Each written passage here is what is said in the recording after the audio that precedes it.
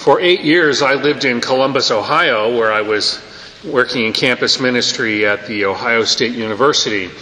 And one of the suburbs just outside of Columbus is a charming little town called Gahanna. And every time we hit this gospel, there was always that temptation, don't get thrown into Gahanna. Have you ever noticed how the longer human beings have been around, the harder it is for us to make the right choices? It seems like there are just more rules all the time. Start with Adam and Eve. Basically, one rule: don't eat from that tree. So they ate it. Then there's 10 Commandments. How long was it before all of those were broken? A few weeks. And before you know it, we've got Leviticus and the rest of the Hebrew Scriptures presenting us with 614 laws. So now we're down to rules like don't eat pork, lobster, or eagles, and don't trim the edges of your beard, and don't wear clothes made of blended fibers. How many of you are doing that this morning with your cotton polyester blends? It just doesn't work. As long as our relationship with God is based on keeping rules, we are always going to be in trouble.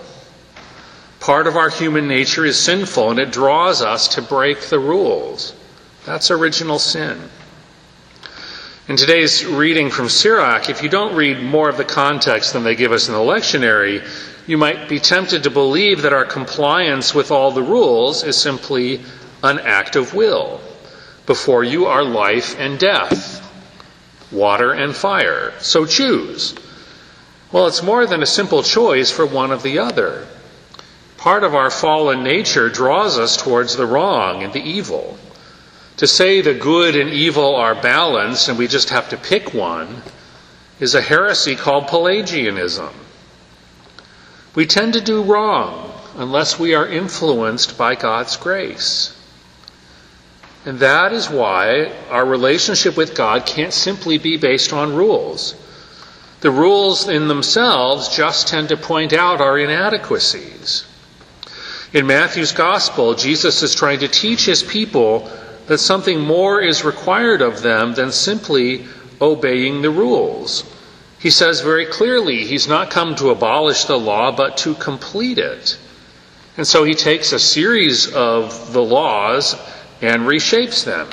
You have this commandment, but I say to you this. And he's not saying that just to make the rules harder.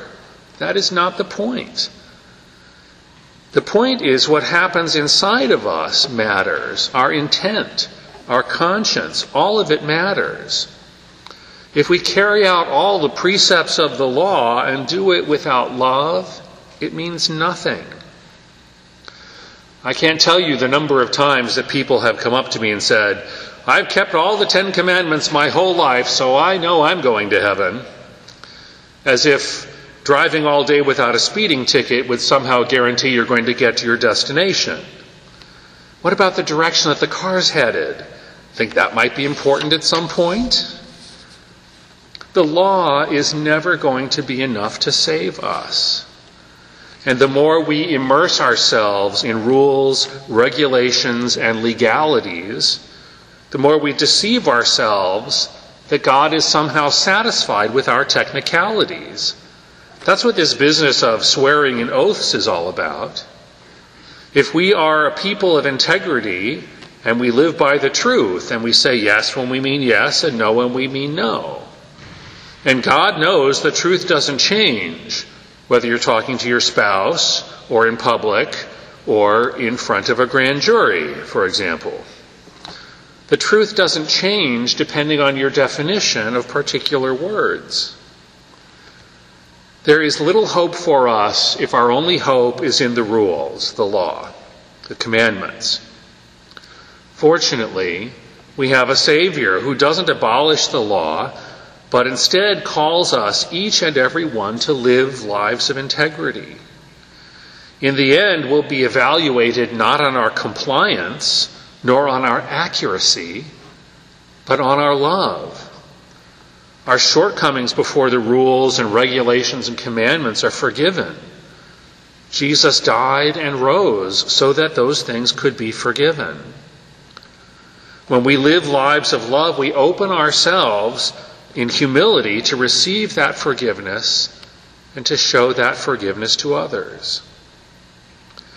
And this is the important way that Christianity differs from the religions that came before it. Our faith is essentially relational. We call God Father not because God has gender, but because the word expresses a loving relationship of trust, honor, and dependence. Jesus is our brother and we are his disciples.